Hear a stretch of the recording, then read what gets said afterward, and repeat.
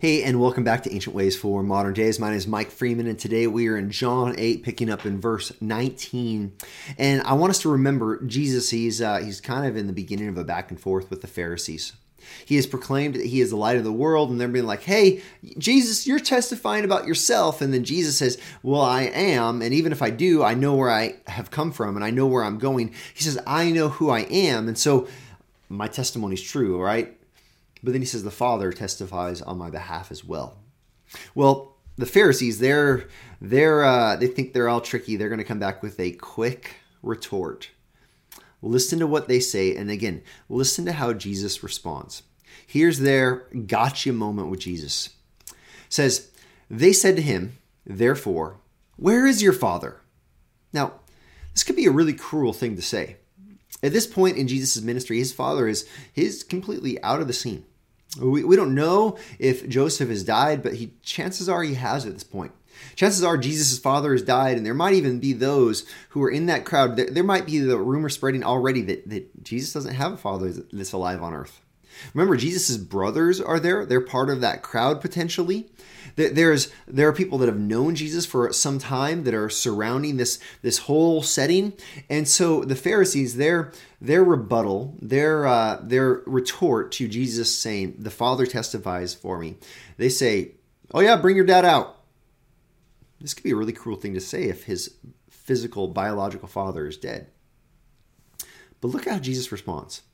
Jesus answered, you know neither me nor my Father. If you knew me, you would know my Father also. These words he spoke in the treasury as he taught in the temple, but no one arrested him because his hour had not yet come. Now, we've already talked about Jesus' hour. God is sovereignly protecting Christ here as the tensions rise, as the animosity grows, as the Pharisees, they start to get their bloodthirst ramped up and they want to take out Jesus because the crowds are listening to him instead of them. Listen, in this moment, God is protecting the Christ. But look at this. Jesus' response. You know neither me nor my Father. If you knew me, you would know my Father also. Jesus isn't talking about Joseph. Jesus is not talking about how they might know facts about where he's grown up or some of his cousins or his relatives. In this moment, Jesus says, listen, you have no idea who I really am. This is like almost the TV show that's popular sometimes. It's called Undercover Boss, where the boss, the CEO of a large corporation, will go in disguise and he'll work side by side with the workers. And sometimes they critique the management. Sometimes he finds people of great admiration that are doing incredible work. Listen, in this moment, these religious leaders, these are the ones that are supposed to know the most about God the Father. They're the ones that are supposed to know the most about the Messiah that is to come. Listen, they completely miss it. They are completely blinded. And in this moment, Jesus says, you know neither me nor my Father. If you knew me, if you believed in me, you would believe in my Father. You would know him. What a condemning statement. What a cutting observation of Christ. He's saying to those who should know him more than anyone else, they're clueless about his identity. Now, what is this? Where does this land in our modern day? In this ancient way, these religious leaders, they missed Christ. Where might this land in our modern day? Well, what about us? We live in a world that we have so many printed Bibles. We have so much availability of who God is and his truth. We should know him so well. But do we? When we gather for worship, do we sing songs that don't reflect who he really is?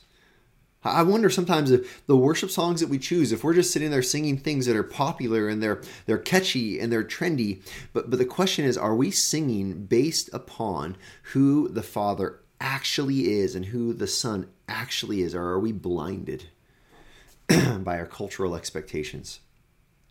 Same thing when we listen to the Word of God preached. But when we gather around, are we gathering around so that we can hear some truths that encourage us or that bless us or that make us think much about ourselves? Or are we gathering so that we can know the Father as he truly is and know the Son as he truly is?